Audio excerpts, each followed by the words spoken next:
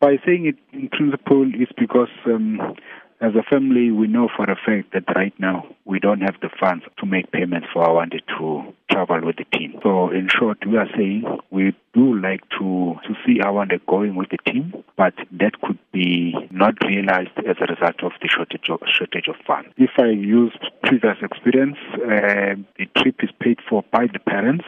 Provincial associations may assist depending on the availability of finances. In our case, Gauteng North normally would give out a 10% discount of the total cost of the trip. Say, for argument's sake, the trip is 40,000, and then Gauteng North will then pay 4,000 of that amount, which is a drop in an ocean if you look at it. So in this instance, I know for a fact that some of the players would struggle to pay that amount, and we are one of them.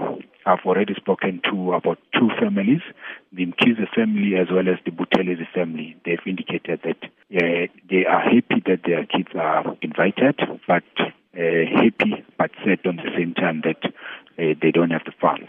But in our case with Awande, we have already tried to speak to a number of individuals who are potential sponsors. We've spoken to corporations.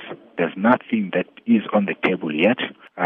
We've also done some kind of fundraising wherein an individual or corporations who are interested to donate to Awande's squash tour can put up and can donate any amount